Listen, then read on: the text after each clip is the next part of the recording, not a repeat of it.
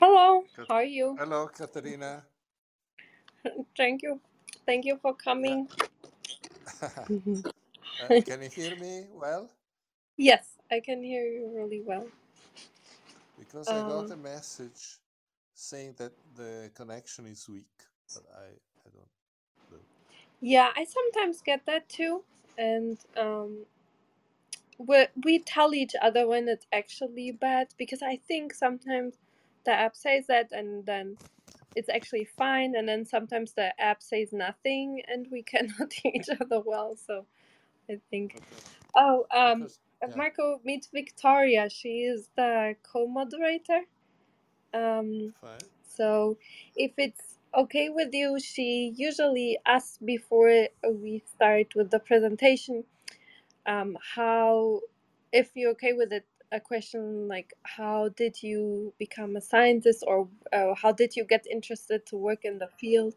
Uh, we think like the audience likes to hear about like a little bit about the personal journey of a scientist. Is that Okay. good? Yeah. No, there's nothing very special actually, but okay. Why not? Hello, The everybody. humility. Okay, now I can hear everything. Good morning, Jamie. Good And good morning, morning. Marco and Katarina. Nice to Morning, meet Doctor. you. Thank you for making it today.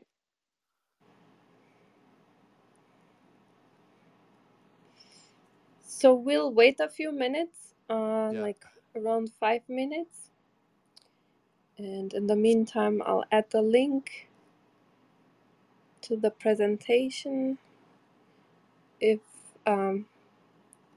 anyone wants to try to look at the presentation and check if it's working, I think it should be working. But yeah, if you Uh-huh. and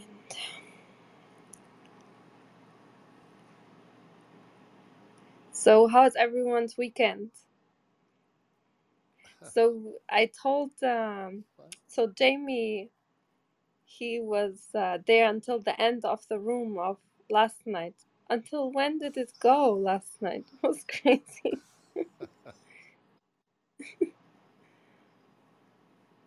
Do you know Jamie? You're in Scotland, right? So until when did it go? Oh. Are you I'm hearing sorry. I me? was trying. Oh, Was that's trying. good. I was trying to close the window of the link for the post that you made, and I was trying. Oh, don't worry. Yeah. It went till like 9:30 a.m. my time, which was I think what is it you said? Serena said 5:30 her time. Oh wow, 5:30 a.m. in US. So you didn't sleep? Oh my Uh, gosh. I I find time to sleep sometimes all around about. But it was a very interesting conversation. It was really, really interesting. We got big into metaphysics and everything like that. It was well beyond me, I'd have to say, but fascinating nonetheless. That was an 8-hour room. Good work, everyone. That was it. That was eight Yeah, hours of that conversation. that's the second one. Last week was the Yeah. same thing. Oh my goodness. So much to talk about. Don't worry, Yeah, Marco. You we may were we all. leave. You may leave and set a boundary with us. We won't keep you for 8 hours. Although Yeah, yeah. we did have a, it's totally up to you. How's things in Okay. Florence at the moment, Marco? It's cloudy. It's, excuse me, I can't hear you very well. Oh, I'm sorry. Am I coming through clearer now? I hear Test. you very clearly. Jamie, Yep. I can't hear you. Testing. Hello. Yeah, Yeah, I can now hear you. yes. Can you hear me, Marco? I can. Yeah. Um, can you hear everyone else or just Jamie? Not very well. No, I can hear now. No, Jamie was not very clear. Okay. Sorry about that. You're stronger and clear. Am I back now? Yeah. Excellent. Yeah. So in Florence, a bit cloudy at the moment. Yeah. Yeah. So, warm. sorry, Marco, is there anything you can do to increase your volume? Of the microphone? Yes. Just a tiny bit. Let me try.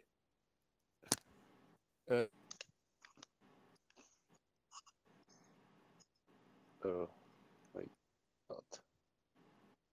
Victoria? Yes, perfect. Yes, that's Can good. be better now? Love that. Yes, that's great.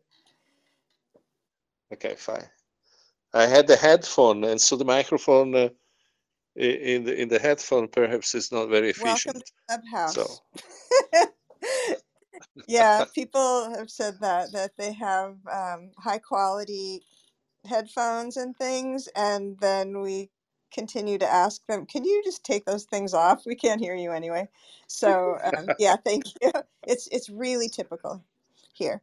Anyway. Okay, yeah, my headphones are in principle high quality, but okay, that's the worst kind.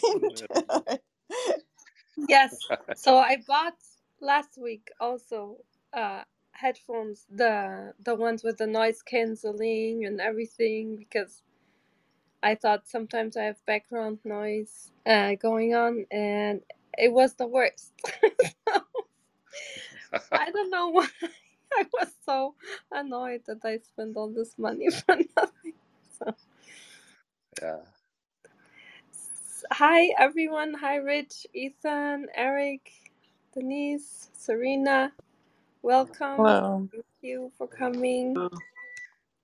Should we everybody. wait another minute, or should we just go ahead and start? It's up to you.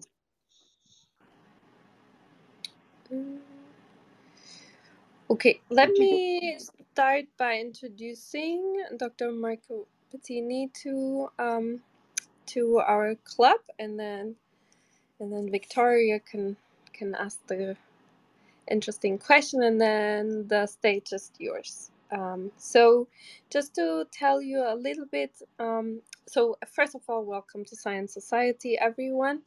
Really glad you made it, and I'm very thankful for our guest speaker, Dr. Marco Pettini, who made very kindly opened up his schedule for talking with us here today.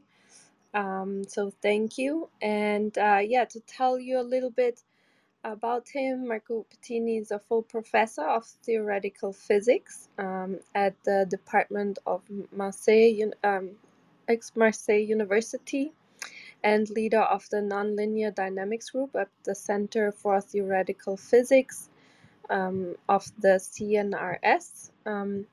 And he received a laureate in physics with full marks and honors in 1978 from the University of, I'm saying it for sure wrong, Firenze, Italy, and Yeah. the habilitation at Diriger de Recherche, ADHR, from the former University of Marseille. He has published more than 100 papers and wrote a book, Geometry and Topology in Hamiltonian Dynamics and Statistical Mechanics, with Springer.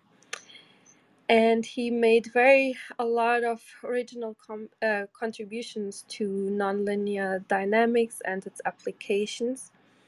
And he has formulated a new and successful theory explaining the origin of Hamiltonian chaos by resorting to Riemannian differential geometry, and a new theory of phase transitions resorting to differential topology, which allows to describe the transitional phenomena in finite small n systems, and also in polymers, proteins, amorphous, and disordered materials.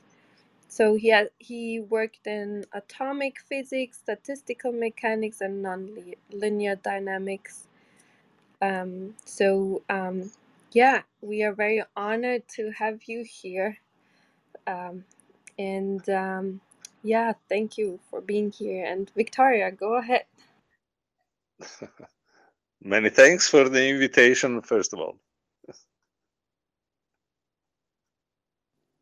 I will repeat what Katarina said in that we are so excited to have you here. And I was just looking over this Google Doc that you've sent us, and I have to also thank you for sharing. I think people in the audience will really enjoy it. It's elegant and colorful, and it's a lot of fun to look through. And I have to say, I was just really excited because the first two charts are something where you look at it and think, yeah, I always wondered how everything happens in there too. It's so much going on, and so I'm really excited for you to get to the to your presentation. And so what I'm wondering is, when in your life, and this can be in your youth or now, when did you notice the first glimmer of interest in science, that you were going to be connected and do your work in science? And then also, if you don't mind, how did that interest lead you to your research that you're doing now? So, this presentation about long distance, excuse me, I have, my Oh, forgive me. Yeah, okay, I'm back. My screen just disappears. So your research in long distance electrodynamic interactions among biomolecules is just, I'm excited to hear you talk about that. But if you don't mind sharing a little bit about your path. And before I release you to your microphone, I want to ask friends in the audience to keep in mind that people are using different devices. So when we're finished speaking, it's helpful to people if we say, "This is Victoria and I'm done speaking," or excuse me, whatever your own name is. So that will help us create a more inclusive space. So thank you so much. And Marco, the mic is yours. Okay, thank you, Victoria. Thank you, Katerina, for the invitation. So my path began while I was a child, because my father used to make small experiments in physics and gave to me interesting books with many pictures, with many things that excited me. And so from my childhood, I decided that I would like in the future to become a scientist and to go deeper into all this stuff. And it is actually what I did. And I used also to study physics, mathematics, and many other things outside the main courses at college and so on. And so, but then nothing special. I went to the university studying physics, and then I made a very standard path, going through all the steps that brought me up to the highest position in an academic career. And the only thing that I can say is that I'm passionate. I've been always passionate of science, of what I was doing, and I grew up many pupils, and now many of them are professors. One of them is professor in Houston, and full professor in Houston, and many others around Europe. Okay, but there's nothing special actually, only the curiosity and passion for understanding things. I don't know what else I could say. For what concerns, so I began as an experimentalist in atomic physics, and then I jumped through different other topics, and I also did, after some years, some mathematical physics. And so I have a broad variety of interests in physics, in theoretical physics. But my first experience left me the interest also for the interaction with experimentalists. Even if I became a theoretical physicist, I always try to get in touch and to stimulate my colleagues experimentalists to verify something. Something I was working on as a theoretician, of course. And when I got my professorship in France, I had the opportunity to work with biologists, with molecular biologists, and this has been a fascinating experience. And so the topic of my talk is the outcome of a 10 years long research done in collaboration with experimentalists and molecular biologists. I don't know if this is enough or satisfactory. That's fascinating. We appreciate it so much. It just lets us know a little bit about who you are. And as we have different guests come in, and I think it's helpful to learn what people's paths are and what the drivers are, that motivate each of us, because we never know when we need that little bit of push. And it's just really fascinating. So thank you so much, Marco. You're welcome. Thanks to you. And if you're ready, then you may launch into your delivery of your research. Okay, so you mean the talk, today's talk? Yes, and I would like to tell you, because maybe you haven't spent so much time on Clubhouse, that if you see people flashing their mics, like it will look like this. If you see the screen, that means that's Clubhouse applause. So if you see that happening, it's not a glitch. It means people are like, yay! So, all right, your turn. Thank you. And then there is the link up above that has your document. And if while you're speaking, there's anything else that you would like us, any other link you'd like us to share, then just please let us know. And thank you, Marco. Enjoy. Yes, let me add just one thing. As I told to Caterina, I'm available. I don't know. I know nothing about the audience, and so if somebody is interested in having more technical details and so on, I'm available to be contacted by email and so. Wonderful. Okay. I can already tell I certainly will. Okay, fine. And Marco, there's a room chat. I don't want to distract you, but there's a room chat going on, and sometimes people put questions in there, and I'm sure Caterina has told you that afterward we'll have a Q&A if that's okay with you. So there are those avenues as well, current for synchronous to this talk. We'll bring any questions from the chat to your attention. You won't have to pay attention to that part, Marco.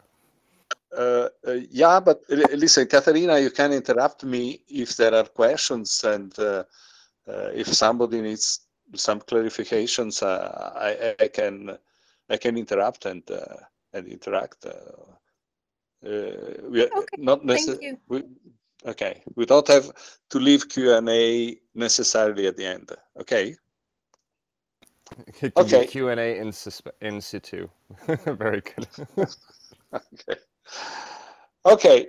Listen, as I was telling to Caterina, at the beginning of my career, I used blackboards and chalks. Then I made a change to transparents, and then to PowerPoints, and then now it's another change. It is somewhat strange for me not to see people. And okay, anyway, let me begin with the talk. So I hope you can see the slides.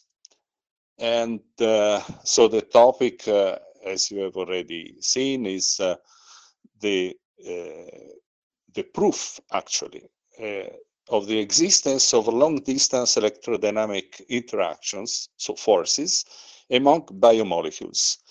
And this is what I'm going to present today is the content of a paper which has been recently published in Science Advances. And so if you need the reference. It is an open access, so everybody can get it. Okay. Now, the slide 2. Slide 2 gives you the general framework, and so the basic question. As a theoretical physicist, but as a physicist, a fascinating and highly intriguing problem or conundrum also is by looking at what happens in living matter is the following question. We know that in each cell we know already some 30,000 biochemical reactions, but reasonable estimates suggest that this could be 100,000. So 100,000 interactions in our cells. So our cells are very crowded, and all the biomolecules find their cognate partners at the right place, at the right moment, in the right sequence. And so, as a physicist, when something material moves, you need forces. And so, how do the partners of these all these huge, very complicated biochemical machinery find each other? And I don't know if I can see the slide number 3, where I reported an image out of hundreds, perhaps, of similar images.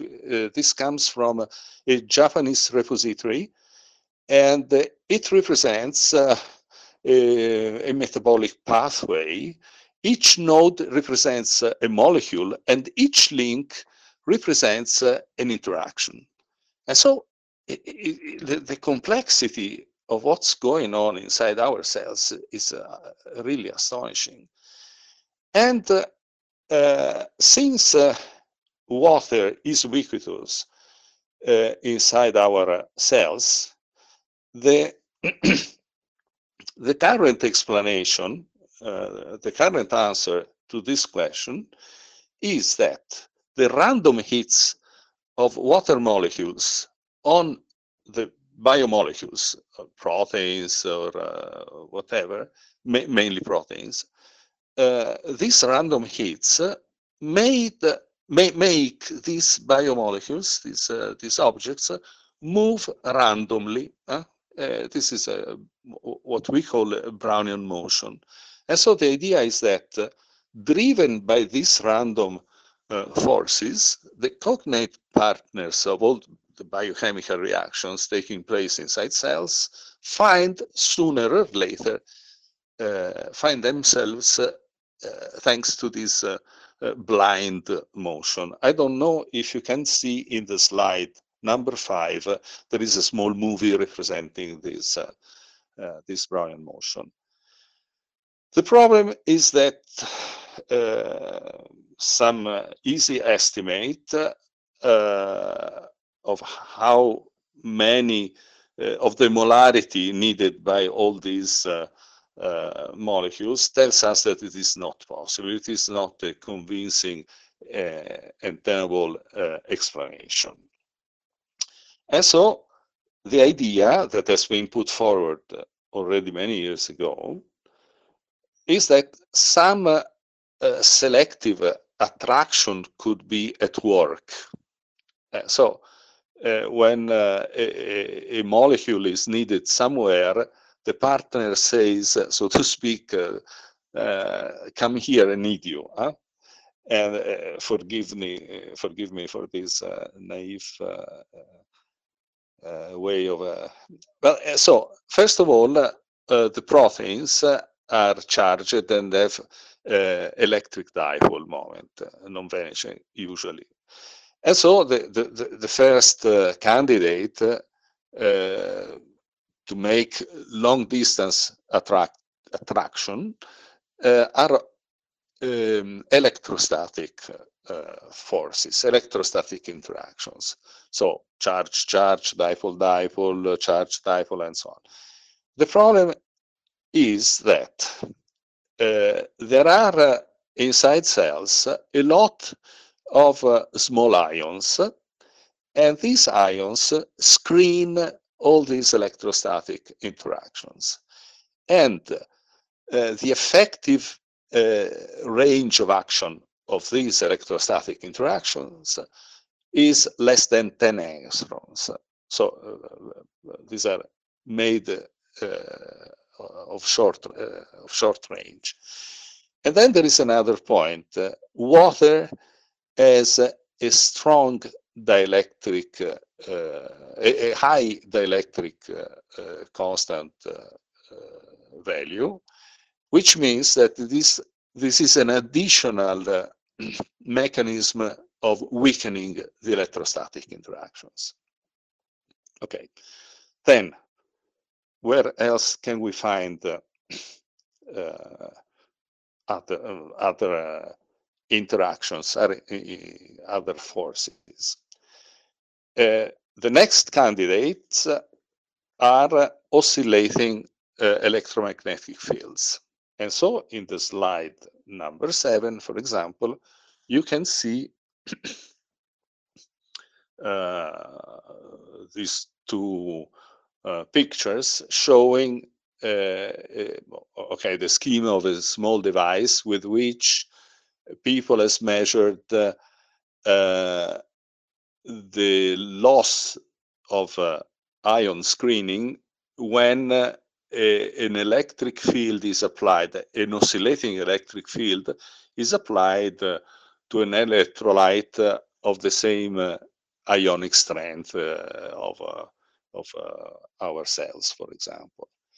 And it has been found that oscillating electric fields with frequencies already of a few hundreds of megahertz are not screened by an ionic strength typical of living cells. And there is another interesting fact. With oscillating electric fields, the dielectric constant of water drops down to from around 80, which is the static value, to a much smaller value, around 4 or 5, already for a few hundreds of gigahertz of frequency. And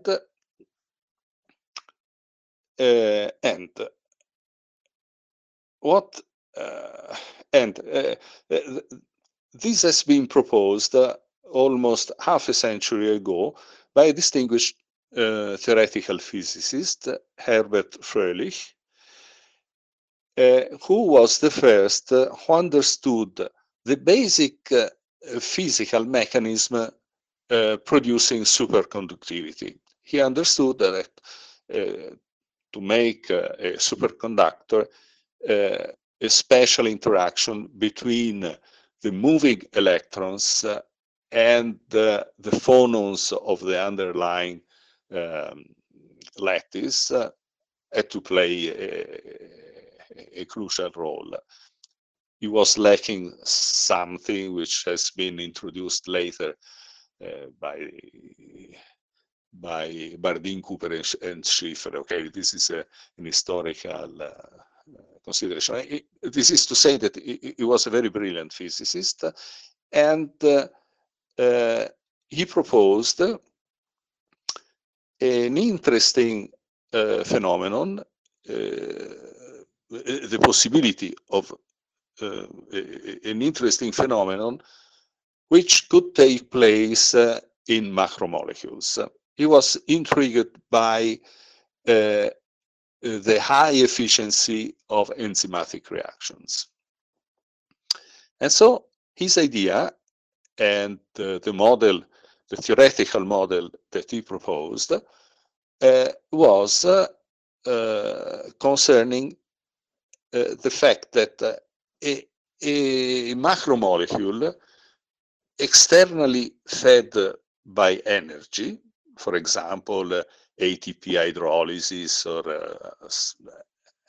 anything which could possibly supply energy inside cells to an enzyme. An enzyme is a protein. Okay, under this external energy supply, when the energy input rate of this energy supply exceeds a critical value, according to the model that he proposed, this macromolecule could undergo an interesting phenomenon, which we can call phonon condensation. But in simple words, instead of having incoherent vibrations due to the random hits of water molecules surrounding the protein, just because of this supply of external energy, the protein could enter a state of coherent vibration. So in other words, all the atoms or all the subunits, the amino acids and so on composing a protein would move coherently with an oscillatory motion, okay? In so doing, since these macromolecules, as I told you before, are charged and have non-vanishing electric dipole, the activation of this coherent oscillation would bring about a giant electric dipole oscillation. And in the slide number 8, there is this cartoon showing incoherent thermal vibrations with metronomes, each one representing a part of a protein and vibrating at its own pace.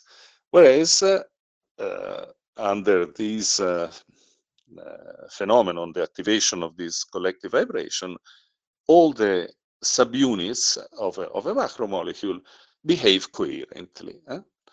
And so with a coherent and collective oscillation.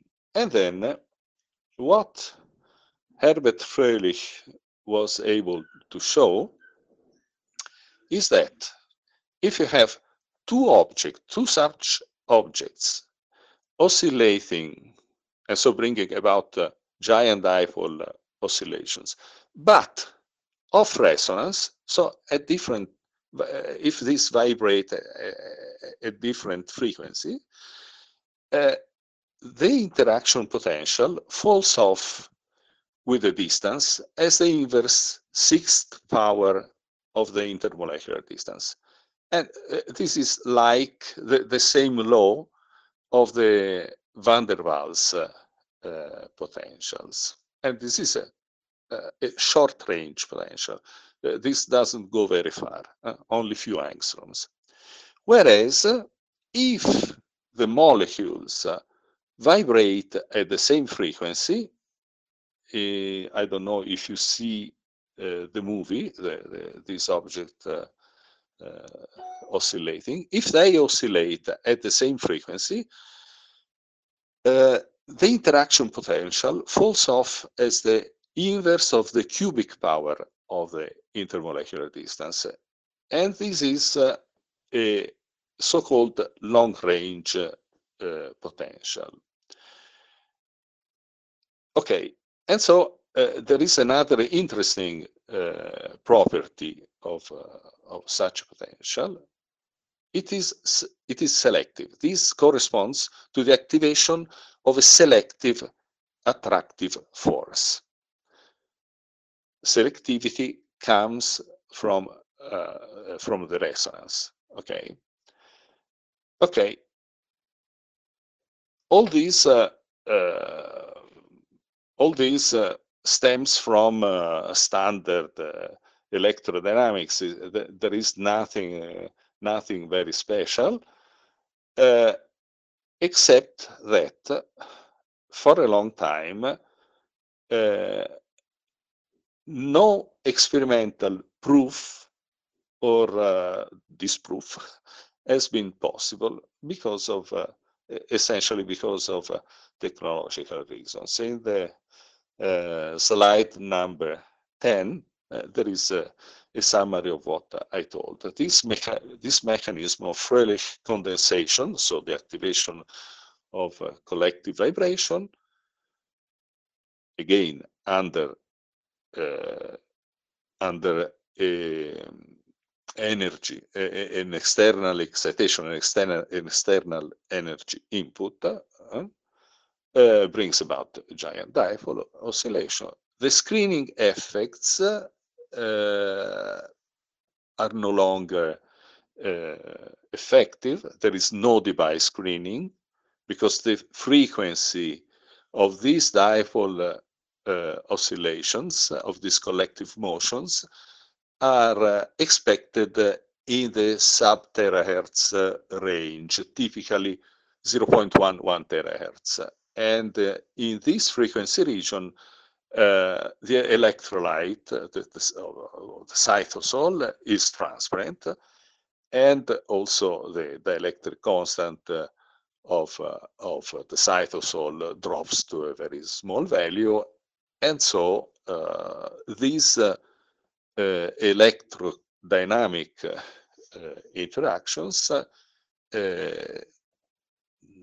can be effective also at, in principle, at long distances. Okay, then Herbert Freilich, and if you can see the slides, I'm referring to slide number 11. Herbert Freilich put forward his model in a quantum mechanical framework, and this has been criticized because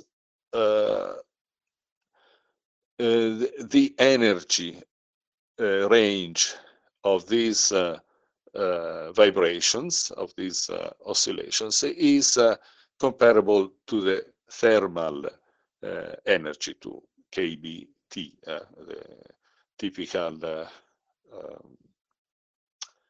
the typical thermal noise at a given temperature T.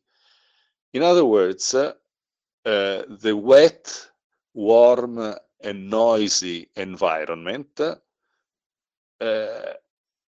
is considered unable to sustain or to allow a coherent quantum phenomenon, as in principle it was proposed by Herbert Freilich.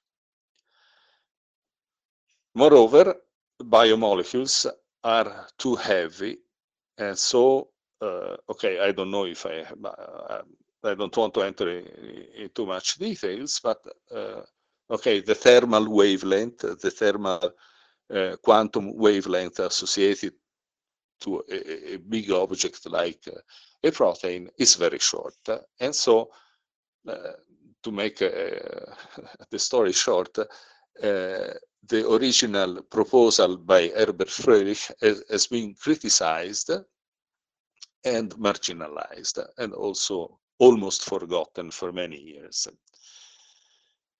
And more recently, with my young collaborators, with my typically PhD students, we have dequantized the original Freilich model. In other words, this is too technical. If somebody is interested, you can write to me. I can give all the details. But we have taken the idea. We have kept the original idea of an out of equilibrium system. In other words, we consider a macromolecule as an object through which energy flows, and of course, it has also to, it cannot accumulate energy, otherwise it would destroy the molecule. It has to also to dissipate, and there are many different standard mechanisms of energy dissipation. This is what is called an open system, an out of thermal equilibrium open system. And we have reformulated by, okay, there are theoretical techniques to associate to a quantum system a classical one. And we have seen that in our classical version of the original quantum version of this model of the activation of collective vibrations of macromolecules, we have seen, we have found again the same phenomenology. In this slide, the slide number 12, if you can see it, I have reported some the amplitudes of a few modes of a model that you have considered, and the different panels refer to different values of the energy input rate. And what we have observed is that again, when the energy input rate in the molecule is sufficiently high, exceeds some threshold value, then the fundamental mode, the lowest frequency mode, takes all the energy. And in so doing, we excite, we think that we can also, in a classical context, we could observe the phenomenology that was predicted by Herbert Friedrich. Okay, then if this is the case, in other words, if we can actually think that these collective vibrations can be excited in macromolecules, typically proteins, but in principle also on DNA. Okay, then a priori we can imagine, and we have done, of course, all the theoretical computations and predictions. So we could excite electrodynamic interactions, electrodynamic forces, attractive forces between macromolecules. Okay, if this is the case, how can we detect them?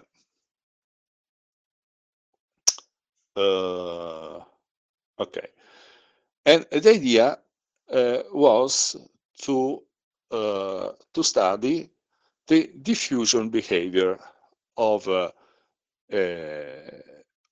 proteins in aqueous solution, and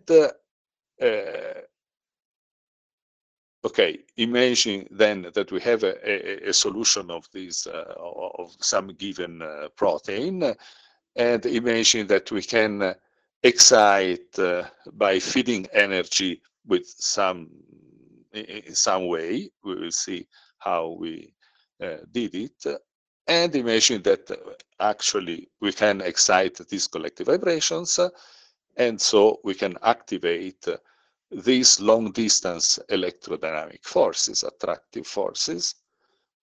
What can we expect? For example, concerning the way this molecule. Fuck your mother. What happens? We had a troll. He's been booted. Carry on. Okay. Okay.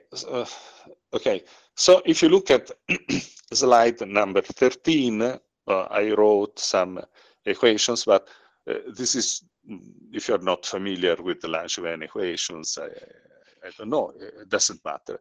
It is just to tell that we can make computations, theoretical computations and numerical simulations with computers, and we can study how these molecules diffuse, how they behave, how they move inside a solution if we are able to excite these collective vibrations.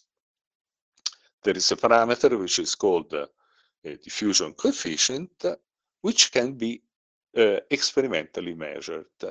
And if you can see the slide number 14, this is how experimentally we can measure this parameter, this diffusion coefficient. In other words, how the average square displacement for an initial position of an object behaves in time. And I've given here the scheme of an equipment which is called the method is the fluorescence correlation spectroscopy. The device is a confocal microscope, which focalizes in a very small volume of a femtoliter, so 10 to the minus 15 of a liter, a laser beam. And if you can see the slide number 14, top right, you have a red line inside the circle. The circle represents the section of the confocal volume of the microscope, so where a laser beam is focused. If you have a fluorescent molecule which crosses this confocal volume, you have a spike. There is a small figure representing a spike of fluorescence. And of course, if we have many molecules crossing this volume, we have what is represented in the panel on the bottom left, so a noisy signal. Of course, the device is called confocal because you focus the laser beam in the solution, in a solution, for example, an aqueous solution of proteins, but then the fluorescence is detected backward, and then it is collected backward, detected by a device, and you get this noisy signal. But by computing an autocorrelation function, okay, by making some suitable treatment of this apparently random and noisy signal, we can get the typical crossing time of a fluorescent molecule across this volume, and we can compute this diffusion parameter. So how fast the molecules diffuse. Okay, then the idea was, is this approach really effective to understand whether the molecules in solution actually attract each other with a long range interaction? And okay, this is perhaps a too technical detail, but we tested this approach, this experimental approach, by using molecules with opposite charges, and in water without any screening, without salt, so that the electrostatic interaction, which is a long range, long distance interaction, is not screened. And Okay, I don't enter the details unless somebody is interested in them. And this experimental step, we had many experimental steps and theoretical steps, but this was an important step forward, showing that actually, if we have molecules that attract each other at long distances in solution, then this experimental approach is the good one. And the theoretical predictions were in excellent agreement with the experimental outcomes. Okay, electrostatic interactions are long-range interactions, but built in because we used lysozyme and a dye, and I don't remember which one is positively charged and which is negatively charged. It doesn't matter. They attract each other. Okay, then we had two main step forward. We made two main step forward. The first one, so I skip all the preparatory work, except the check that the fluorescence correlation spectroscopy is actually an effective way of approaching the problem. But we made two major steps forward. The first one was the experimental observation of the activation of a collective oscillation, of coherent oscillation of a protein. And the second one, which is the main achievement, and this is the core topic of my talk, so recently published in Science Advances, was the fact that once you are able to put proteins in a state of collective oscillations, then they actually attract each other with an electrodynamic interaction at very large distances with respect up to 1000 angstroms, which is very long compared to van der Waals chemical forces, covalent bondings, H bondings, all the known forces, all the known intermolecular forces act at few angstrom, are effective only at 4 or 5 angstroms. But whereas the electrodynamic attractive forces are effective, at least in the cases that we studied, up to 1000 angstroms. Okay, so what about the first step? The first step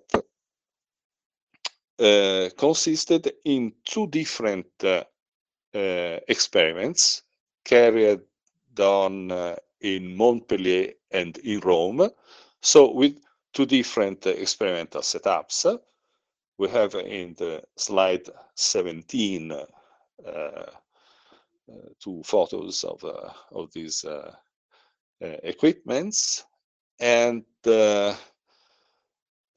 what we did, let me skip to slide 18, we used the BSA molecule protein, which bovine serum albumin, which is mainly composed of alpha helices. We attached, covalently attached to lysine residues, an average number of 5, 6 dyes, the Alexa 488 dye. The name of this dye is 488 because it is excited, it absorbs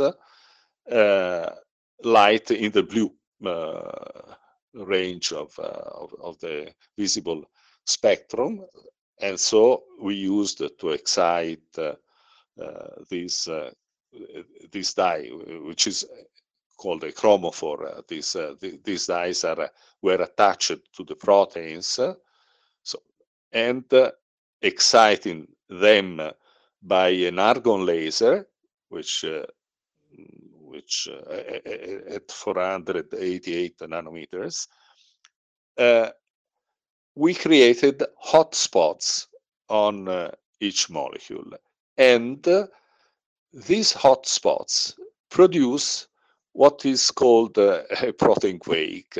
In other words, these hotspots down-convert the energy that the residual energy between the absorption of the blue light and the re-emission of green light, so that each chromophore, each dye molecule has 0.2 electron volt left for each blue photon received, and after having re-emitted a green photon. These hotspots then down-convert their energy into the phonons, into the vibrations of the molecule. And, okay, we have also studied this mechanism, and the experimental devices that are represented in the slide 19. To the left, we have the Montpellier detector, which was mainly composed of a nano antenna. If you see the slide, I've represented a drop of protein of proteins in solution, and the visible light, the blue light of the laser, excites, creates these hotspots on each protein, and then by terahertz radiation, making a sweep in frequency, we can see what happens. And in a moment, I will tell you what happens. And to the right, we have the scheme of the detector in Rome. The detector in Rome was a FET transistor, of which we used a layer, a two-dimensional layer of electrons, which is the detector of the terahertz radiation with the bow tie antenna and so on. But all these are technical details. And okay, let me skip to the slide number 21. What we observed was a strong absorption line at 314 gigahertz. If you can see the panel to the top left, the red points are those. Excuse me, I have to check whether. Okay, I'm still here. The left top panel shows a comparison between the outcomes in Montpellier and in Rome. The black points are the outcomes in Montpellier. The red ones are the outcomes in Rome, and they perfectly superpose, showing an absorption line at 314 gigahertz. And okay, we observed also a threshold phenomenon. The bottom left panel shows that we have to use a laser power exceeding some threshold value in order to observe this absorption line. In the small inset, we see a saturation phenomenon when the input energy rate becomes very large. On the top right panel, we see a formula which represents the oscillation frequency of an elastic sphere put in vibration, and in the so-called spheroidal oscillation mode, imaging an elastic sphere becoming an ellipsoid, oblate, prolate, and so on. So oscillating from different ellipsoidal shapes. Okay, there is a formula where we entered some known parameters, experimentally known parameters of this protein, the so-called Young modulus, density, hydrodynamic radius, and this gave us 308 gigahertz, so very, very close to the observed value. And okay, this is then our theoretical model, the panel on the bottom right shows qualitatively the existence of a threshold phenomenon and of saturation. I'm making a long story short, but the meaning of these experiments was very clear and beyond any doubt. By bringing out of thermal equilibrium these proteins, we were able to observe the excitation of collective vibrations. So, as predicted originally by Freilich and confirmed by our classical version of the original Freilich model. Okay, then the second step is the following. You can see a scheme on the slide number 22. On top, I don't know if you can see if these are of good quality, but anyway, we have represented the situation of these molecules in the absence of an energy input, an external energy input, and we have represented a Brownian motion. So they move randomly because of the collisions of the hits of water molecules. When we switch on the laser, so an external source of energy, we are at the same time activating these collective vibrations, and this flat blue how to say environment, we have represented this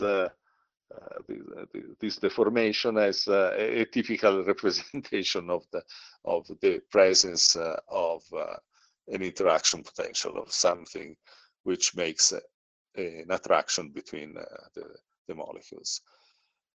Okay, below we have the schemes summarized of two independent experimental devices with which we have detected the activation of these electrodynamic forces. By the way, what I didn't tell you until now is that even if in principle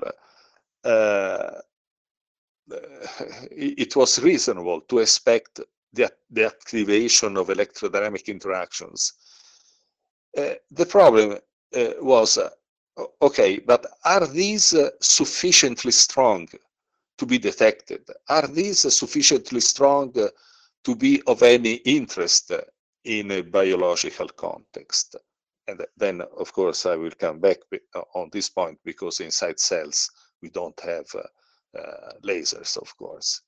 So what we have obtained is a proof of principle or a proof of concept. The fact that we can, that biomolecules, in particular proteins, can we can activate or forces acting at very long distances can be activated. Okay. Now we have let's say to the right you see we have reproduced the scheme of the device with which we study the change of the diffusion behavior of molecules in solution, and to the left there is we have given the scheme of another approach. In other words, these collective vibrations, once they have been excited, they have a typical frequency, a frequency which is proper to each molecule. Different proteins have different collective vibration frequency. But if we bring two molecules put in this collective vibration mode, if we bring them closer and closer, this frequency shifts. If they interact through this electrodynamic force, then their vibrational frequency shifts. Not so much, but with a well understood law as a function of the intermolecular distance. Okay. If these forces are absent, no matter at which distance you put these vibrating objects, their frequency doesn't change. The frequency remains the same. Okay, so we have studied on one side this phenomenon, this effect of frequency shift, and on the other side, what happens to the diffusion properties of molecules in solution. So these are two different physical mechanisms, and they give the same answer. So the protein that we have used is the so-called red phycoerythrin, which is again a molecule, a protein made mainly of alpha helices. Nature has produced this protein as a natural light harvesting protein. So we find these in algae, bacteria, and so on.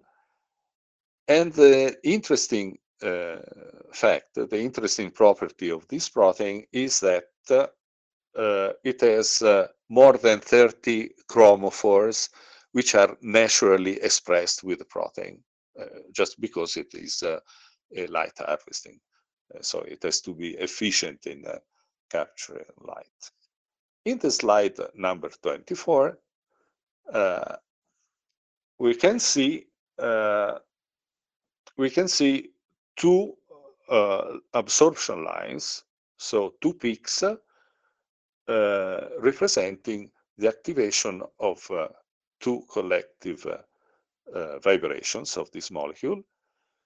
And okay, there is a formula representing the typical frequency of this is almost a donut-shaped object, so we can use a formula, a theoretical formula, giving the frequency of the so-called extension modes of an elastic torus.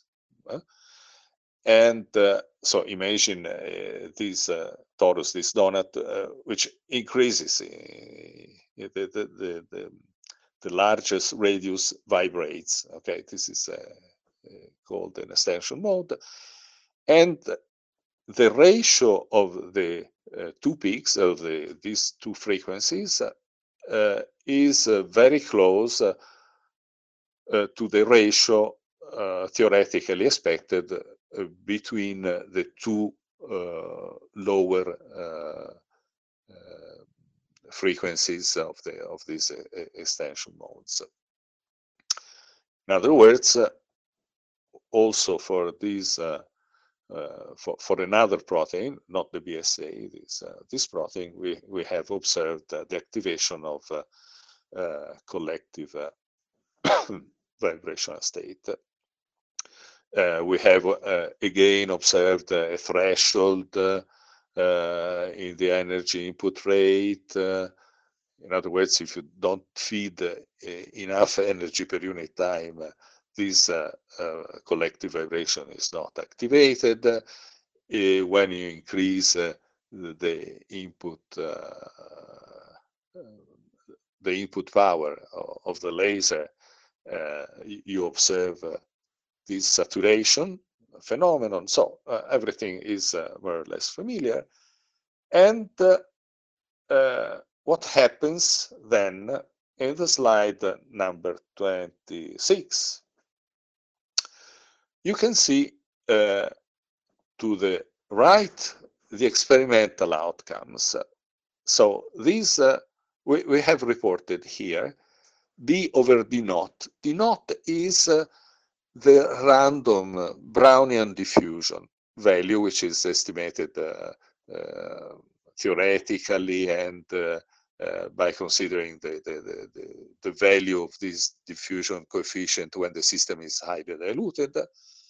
And so when this ratio is equal to 1, it means that the molecules, the RPE molecules, move stochastically, move randomly, move with Brownian diffusive motion.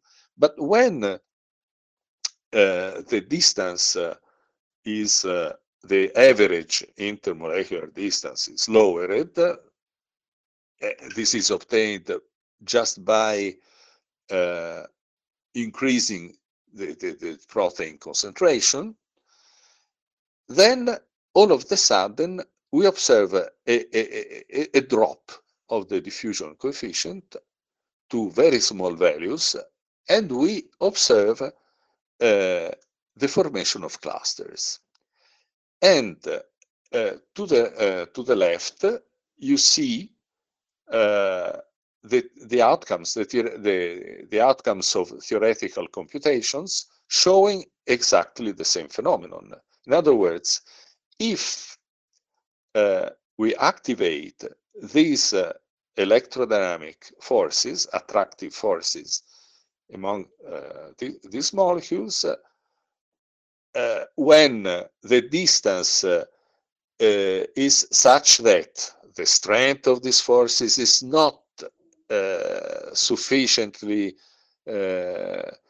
large to beat the thermal noise, these molecules move randomly. But when the average distance is shortened so that the strength of these forces can compete with the thermal noise, all of a sudden these molecules aggregate, form clusters, and then the clusters diffuse very, very slowly.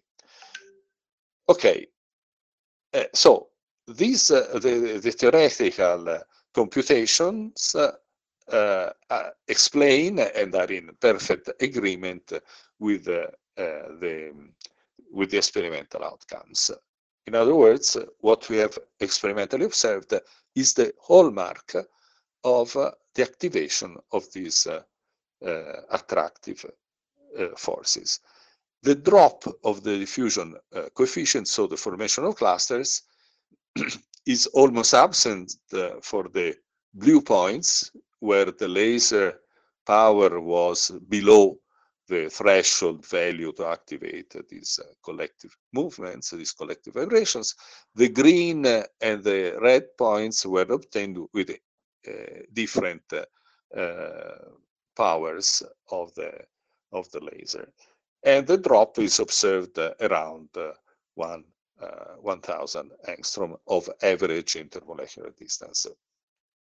Okay, now in the slide 27, we have reported snapshots of what we have observed with this confocal microscope. Okay, the first two, I don't enter the details, but going from the bottom to the top, we have increased the laser power, and for example, take the snapshots on the top.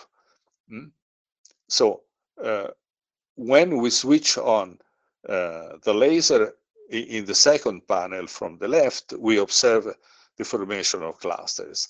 Then we switch off the laser and the clusters are destroyed. They disintegrate because of the random hits of water molecules. Then we switch on again the laser, and again we observe the formation of clusters and so on. On the snapshots on the second row, the laser power was lower, and so we had some clusters, but less evident. And okay, we have movies of this, and so these are nice. I don't know if you can see in the slide number 28. In principle, I don't know if you can see. To the left, we have the absence. The laser power was low, was below the threshold needed to excite the collective vibration of molecules, and so nothing happens. Whereas in the panel to the right, we see these white points, blinking points, which are the clusters. Okay, then in the slide number 29, I hope that the quality of is not so poor as what I have under my eyes, but okay. So we have reported the outcomes of the frequency shifts observed on the panel to the top left. We have the frequency shifts observed as a function of concentration of RPE molecules, and the blue points, green and red points represent increasing powers of the laser, which excited the collective vibrations, and so by increasing the laser power, we increase the amplitude of the collective vibration, we increase the value of the oscillating dipoles, and so we increase the strength of these attractive forces, and we increase consequently the value of the frequency shift. And the points, the stars, the orange stars, and the squares, I don't see very well. Okay, the squares are the outcomes of theoretical computations. Theoretically, the delta omega, in other words, the frequency shift with respect to the proper oscillation frequency at high dilution, is expected theoretically to be inversely proportional to the cube of the average intermolecular distance, which is in turn directly proportional to the concentration. In other words, by increasing the concentration, we expect a linear dependence of the frequency shift. This is the theoretical expectation, which is experimentally verified.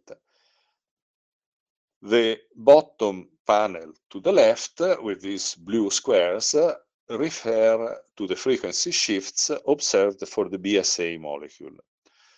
The BSA molecules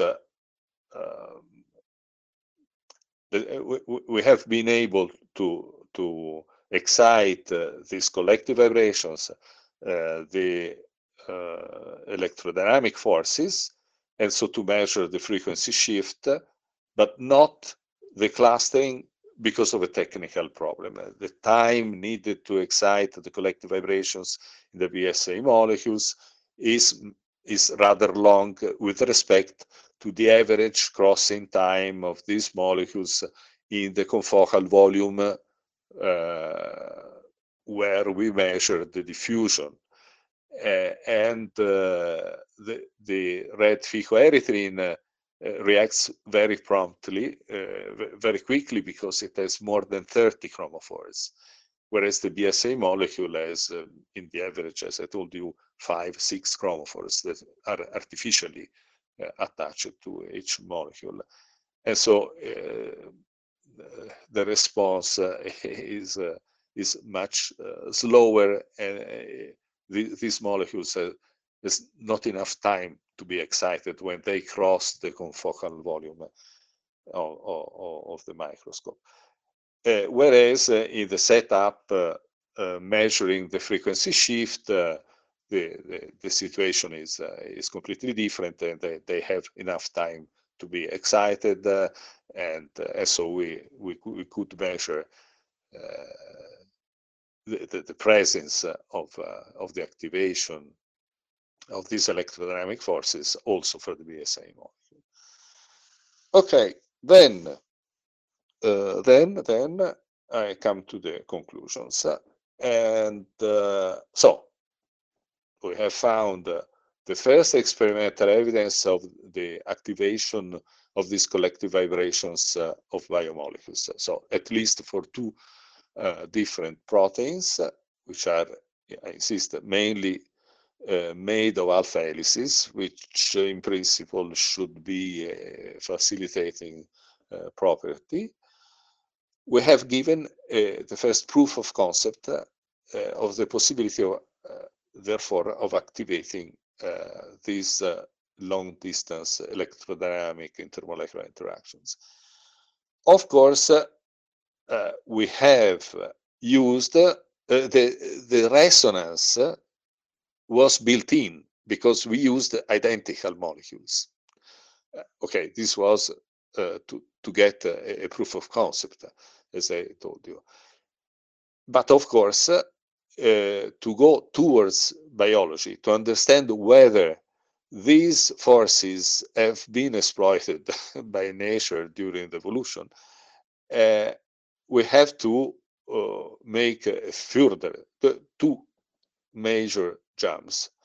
We have to study what happens when we have, and if we have co-resonance between the cognate partners of some biochemical reaction. For example, considering ligand receptor interactions between ligand and receptor, or considering DNA protein interaction, because all the transcriptional machinery in the end consists of interactions between proteins and nucleic acids.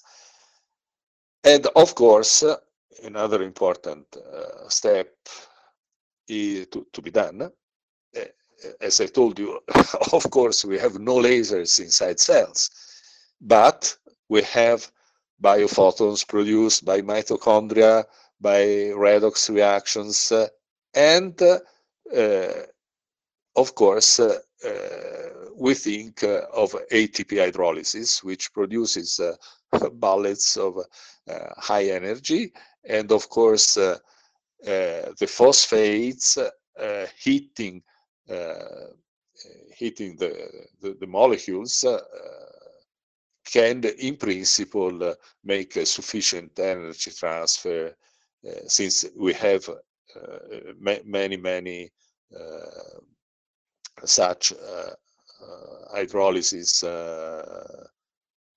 phenomena inside cells.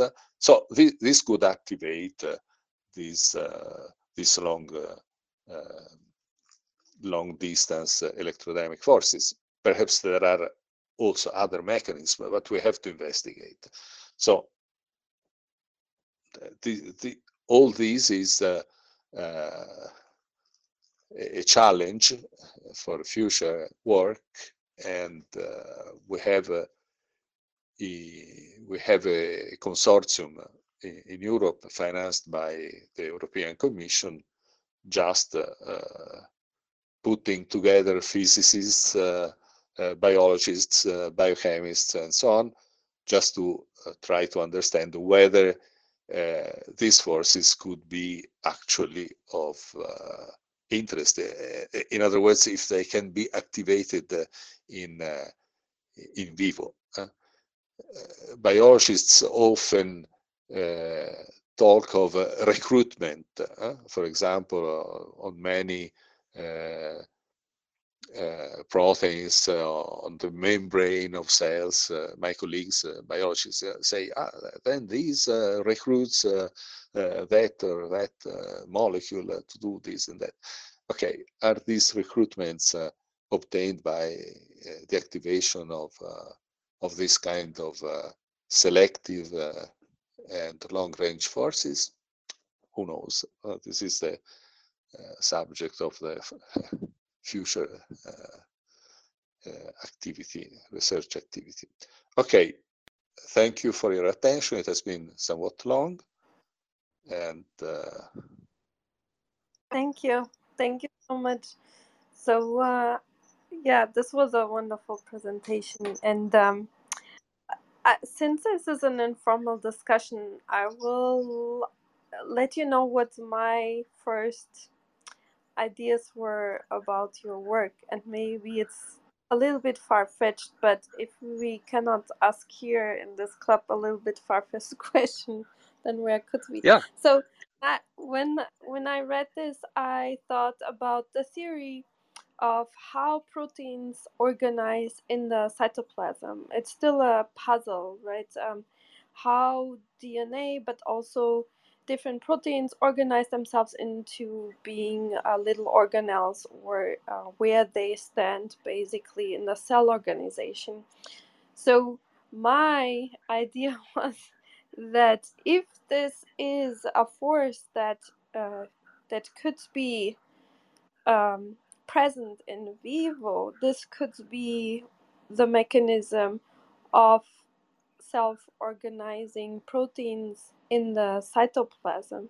And then even further, if you want to go even further, could this be a mechanism how proteins in the beginning self-organized into becoming cells, or bacteria, mitochondria? And why I thought that was, especially the mitochondria part of the cell, was interesting, because you mentioned ATP now, but we had the guest speaker here which gave an interesting talk that's more applied. So if you in the morning look into bright near-infrared lights, he found that the mitochondria get activated to create more energy, so more ATP, to repair eyesight in people people that are aging, and the eyesight health increased, or the cell health increased significantly if you only do this for a couple minutes in the morning. And then he went further and studied that bees become more resilient, and he started a whole farm in France, actually collaborating now with farmers to expose bees to deep red light in the morning, and then they become more resistant against those viruses and fungi that currently are killing the bees and so on. So I thought this was maybe a very far-fetched connection, But yeah, I think I thought immediately about very basic um, mechanisms of how cells became organized and are still organizing themselves. This is really a fascinating topic, and of course, my comment is that we can see that nature during evolution has exploited all what could be exploited, all the physical mechanisms, everything. And so it would be surprising, to say the least, that having this tool available, this has not been exploited. And so what you're saying, of course, I hope that these kind of forces could have played a role also in the auto-organization of matter from prebiotic to biotic state, for example. But yes, how can I say? As a physicist, even though all this has been done in collaboration with molecular biologists, but we modestly made a first step. Now a lot of work is worth to be done, taking this possibility into account. And I was collaborating with a professor at Rockefeller University who passed away a few years ago. He was much older than me, and he used to tell me, Marco, ars longa vita brevis. That means we have many things to do with respect to our lifespan. And okay.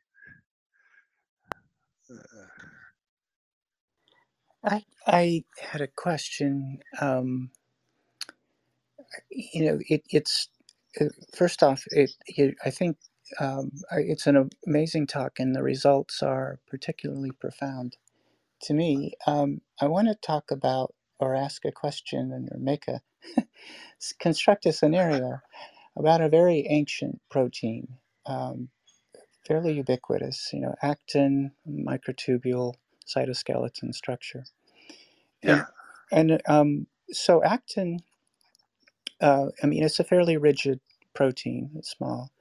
And, even in molecular dynamics calculations, we see these breathing motions of these natural modes of proteins, and certainly on the order of gigahertz, hundreds of gigahertz. Yeah, we see those.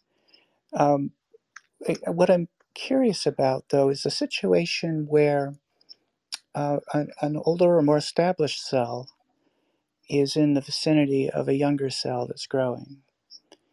And actin is being expressed, and as it diffuses, with the resonance modes of an established, you said the length scale is on about the order of 100 nanometers for this effect to be observed. Yeah.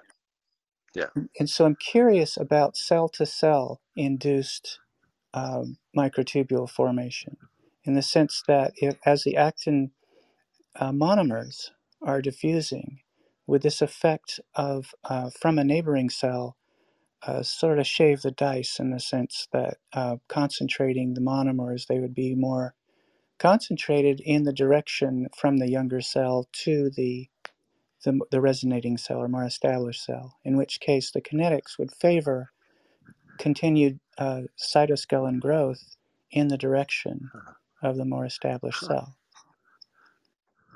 Fascinating.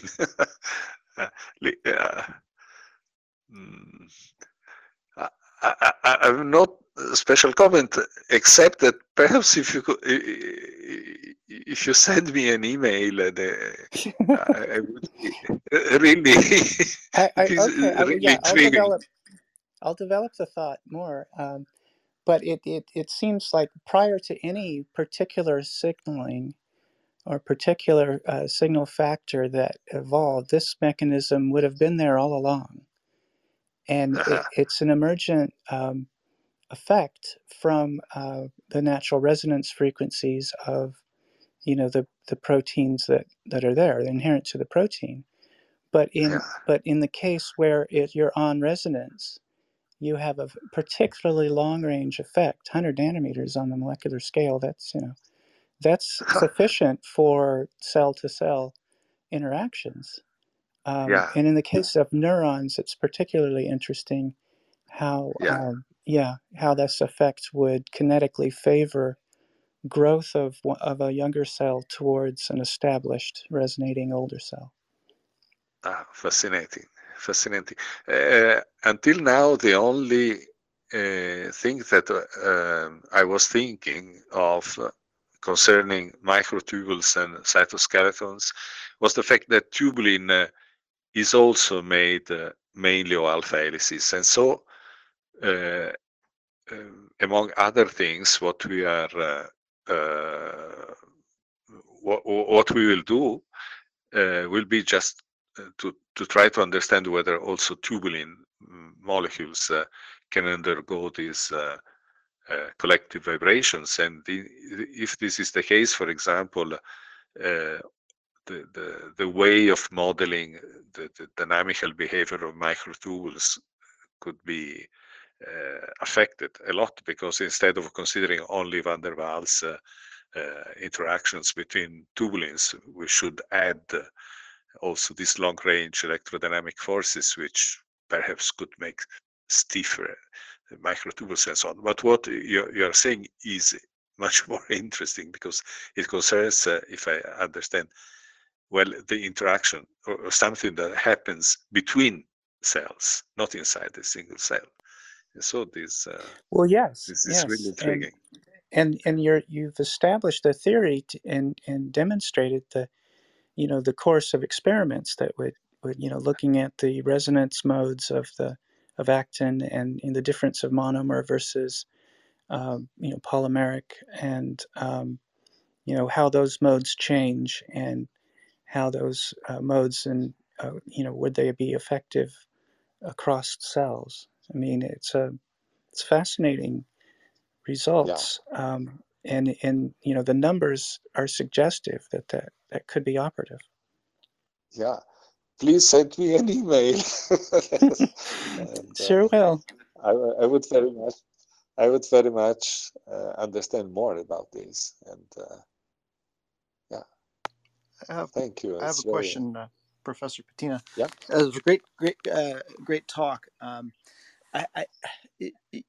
Could you, kind of following up on Serena's question, could you try something like something on the same kind of characteristic length scale, maybe quantum dots or other types of fluorescent particles that aren't necessarily proteins, and get at, is there something special about alpha helical structures or other things, and what has been done in that area, maybe?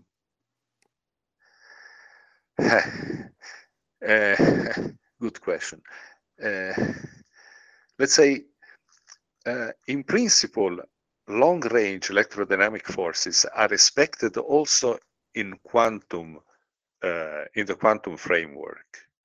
So I don't know if this could be the case of quantum dots, but certainly also in the quantum domain. So if you have objects that follow the laws of quantum mechanics, in that case, what you need is to have a transition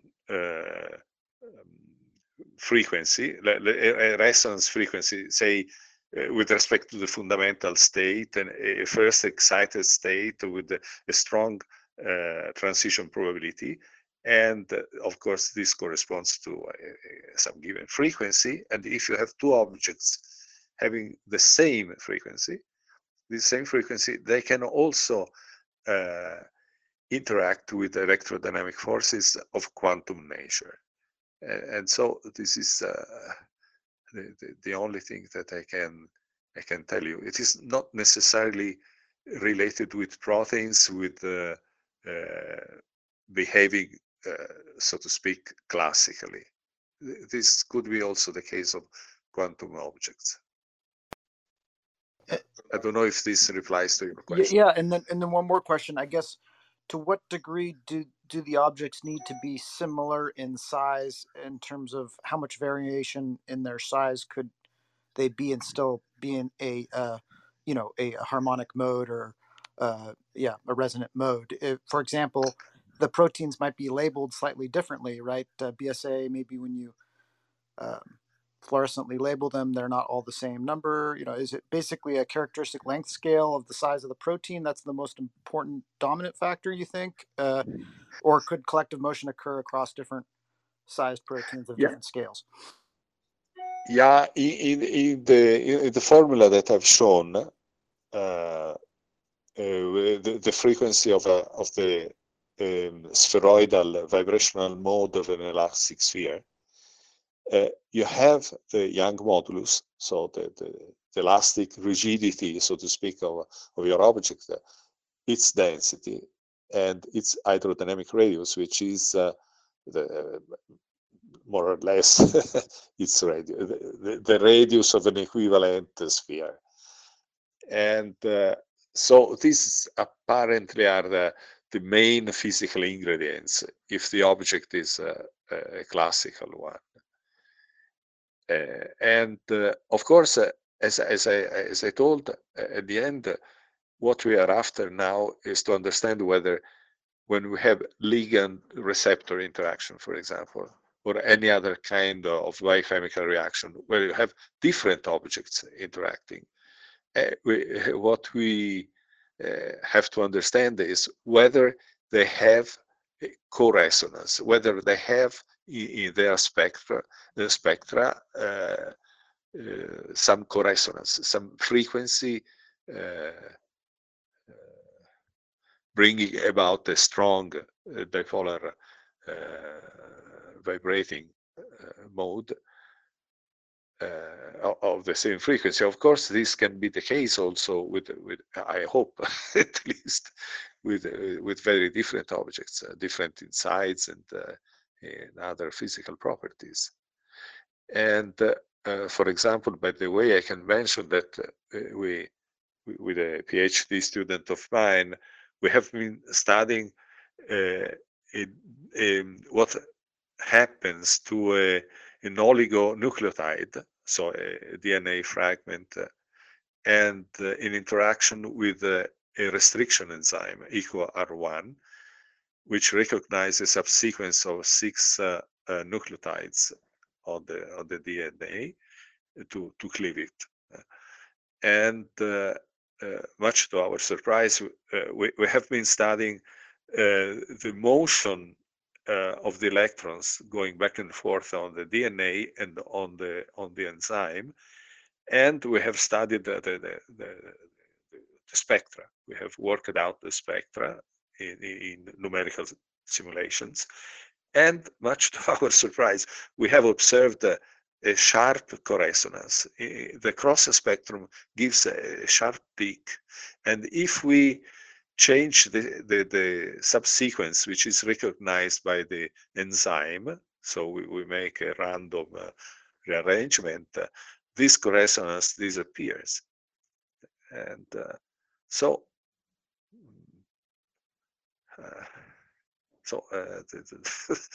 there are so many things to do to understand, and of course your question is crucial. Okay, thanks. It was great. It's been a fantastic talk, so really appreciate you coming here and sharing with everyone. Many thanks.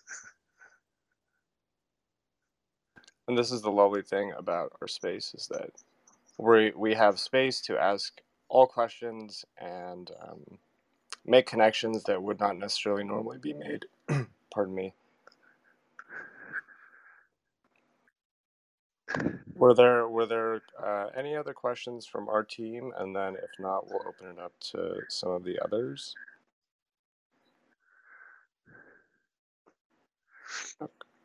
Serena, mic is yours. Yeah, if there's no other questions, let me follow up with the frequency shift angle of so in a monomeric state versus bound state, there's likely to be subtle changes in the natural modes and the frequencies, and it's a curious thing to, if there is such a mechanism that will, one, aggregate the monomers in a favorable direction, but then if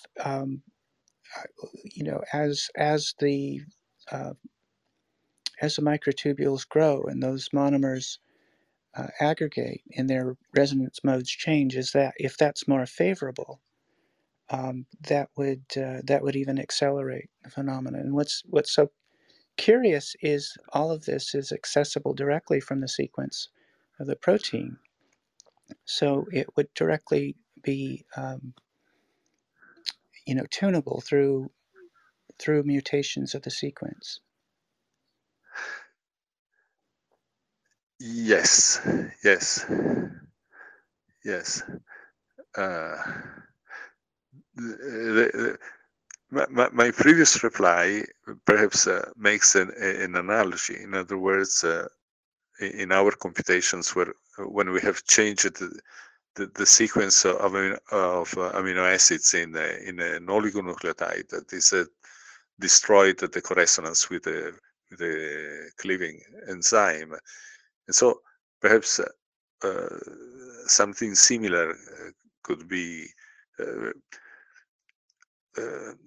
Our colleagues biochemists as the capability of doing what you have said, if I have correctly understood. In other words, changing something in the sequence of a protein and observing what happens with if we put them if we change the effectiveness of the interaction. Of course, this could happen. Of course, I don't know if this replies to your question. Well, yeah, it directly couples to the natural selection in the evolution of the sequence and the tuning. Is that this is a having which certainly given the most ancient proteins would argue that they've optimized to capitalize on this effect wherever it's useful. Yeah.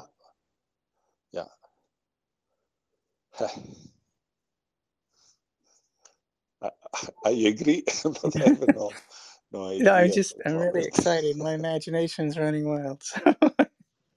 No. It's fundamental for scientific research. Putting these questions and having this kind of questions open. And I recently read the paper about the fact that perhaps RNA was the first. I don't know if this is true. The first kind of biomolecule of having at the same time an enzymatic property and the capability of self-reproducing. And but you need at least something like 100 nucleotides to make a chain of at least 100 nucleotides. And I read a paper where somebody tried to figure out the probability of a random formation of such a polymer. it comes out 10 to the minus 100. It means that if you put any time scale there, picoseconds, femtoseconds, or whatever you want, you get a huge waiting time. That hints to the fact that some mechanisms, some acceleration have to be at work at the very beginning, and perhaps it's still at work. So in French, we say that your words do not fall in the ear of death.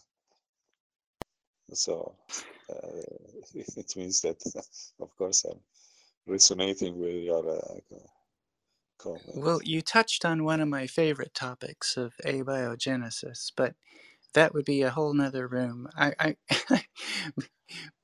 wonder how much longer do we have you for? Pardon me? For today, we've been going a bit. How much longer do we have you in the room today?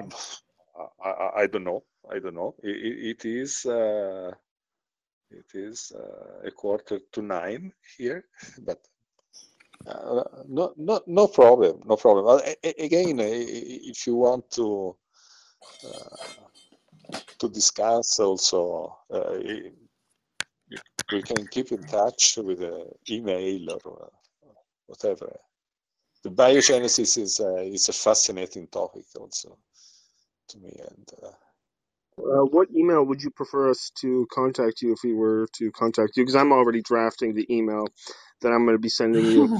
Our team actually found interesting results in the, I guess, lower gigahertz range with oligos last year, and we used part of that technology to advance kind of the state of the art for rapid identification, because some of these proteins have sufficiently unique signatures such that it may be possible, given sufficiently accurate instrumentation.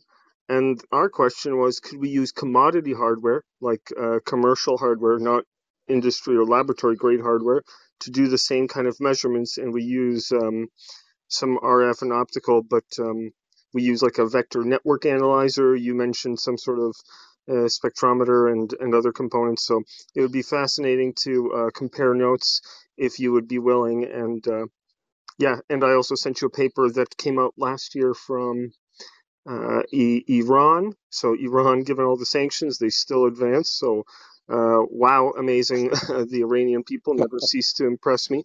But the paper is called Mathematical Resonance of DNA, and it did a COMSOL simulation to show that there were some resonances. So and when we measured things, they were very similar. So we were very excited about that. And the similar technology is used or has been developed to do non-invasive wireless glucose monitoring. So, like an Apple Watch has maybe the next generation will have an RF set of electronics and be able to monitor our blood sugar. Well, perhaps we can measure all these other molecules as well. And the way that I think of it, you always got to have good poetry, right? So I think of it like you change the song, you change the dance. So I've been waiting since you started speaking to drop that line. So thank you. Thank you, Marco. Okay, I can add something. Collective modes of biomolecules have been observed by means of terahertz spectroscopy and far infrared spectroscopy, also at the beginning of the 80s of last century. The problem is that these modes have been observed at equilibrium. In other words, the terahertz or infrared radiation at the same time excited the mode, was a way to probe the possibility of this vibrational mode. Whereas what we have been doing, and what was also the original proposal by Herbert Fröhlich, is something else. In other words, that particular mode can be actively excited, and by feeding energy.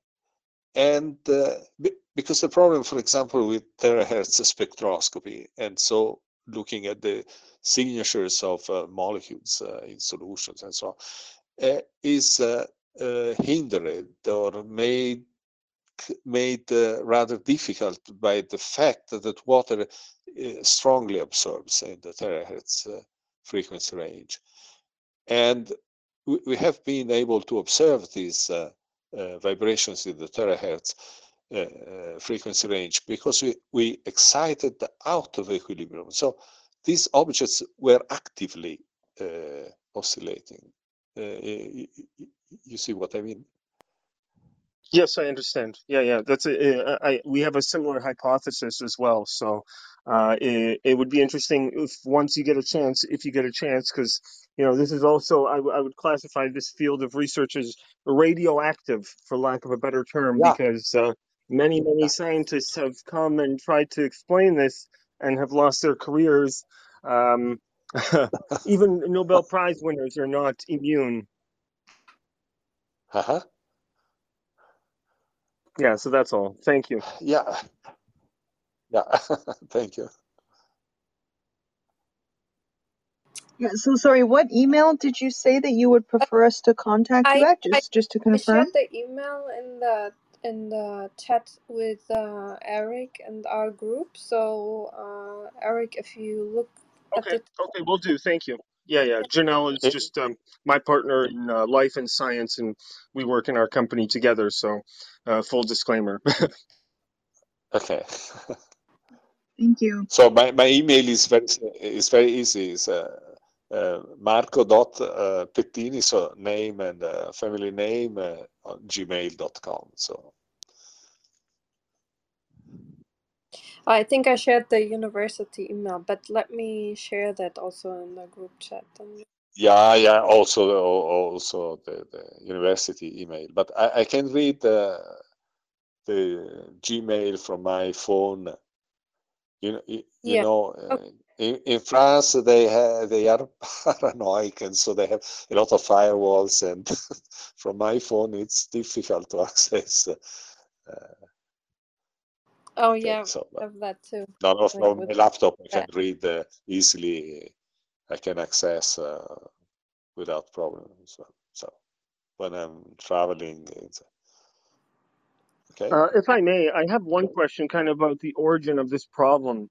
Like when I started looking at our problem, I thought of it very analytically. I thought, I'm going to start off with an equation. It's going to be fancy. There's not going to be any approximations. It's just going to be perfect. And after a while, I realized that that is, very, very unrealistic. But my approach is always to begin from the analytical perspective, perhaps some ground truth or an elementary construction of sorts. Can you comment perhaps on your method or your approach in trying to examine or solve these problems? Okay, for what?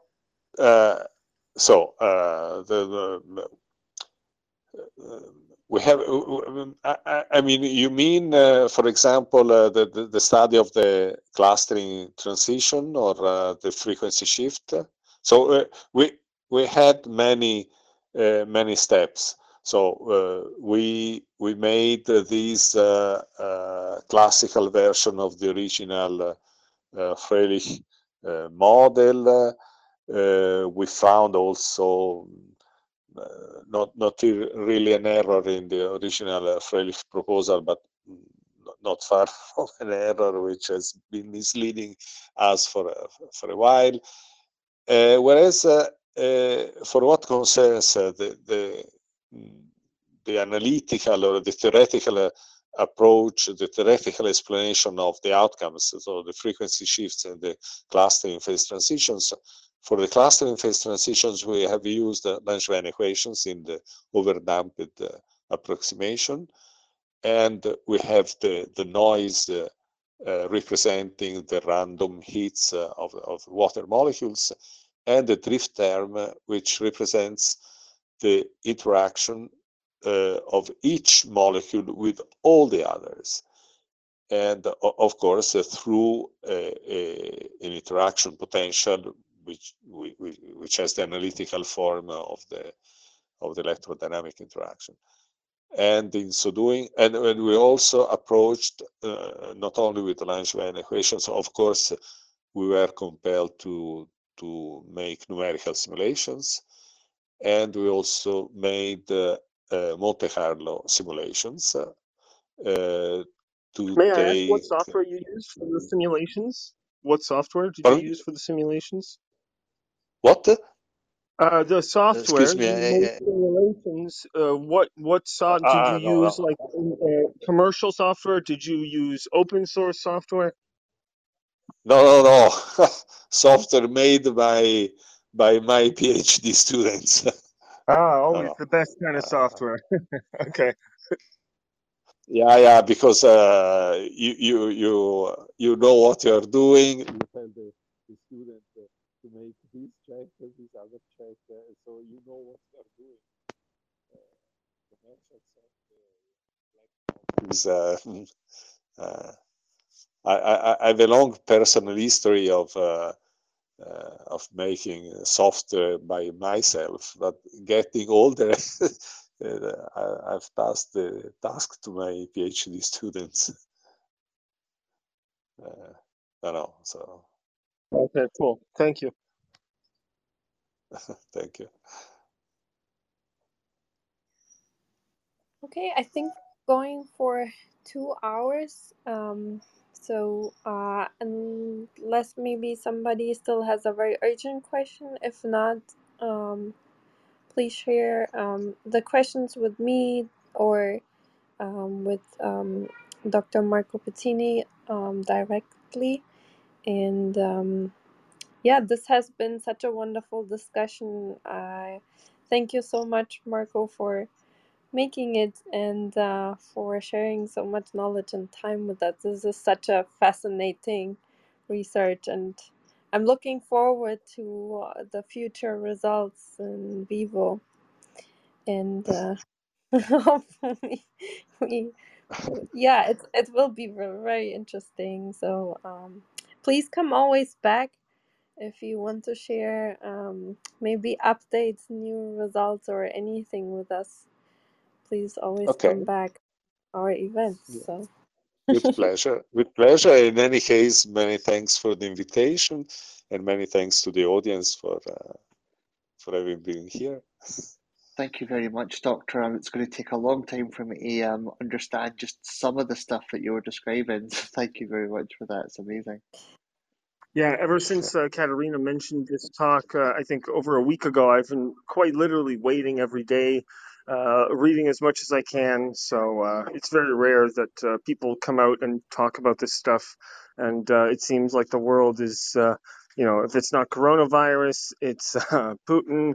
So it's always a pleasure that people take time out of their busy lives and share it with us and share their work and their ideas. So very much appreciated, Marco. Many thanks. I do agree. Yeah. Yes, thank you so much. It was for just a fascinating body of work and just a profound set of results, and sure to motivate many future experiments. And I'll be happy to reach out and explore some of the possibilities with you there. Thank you. Thank you.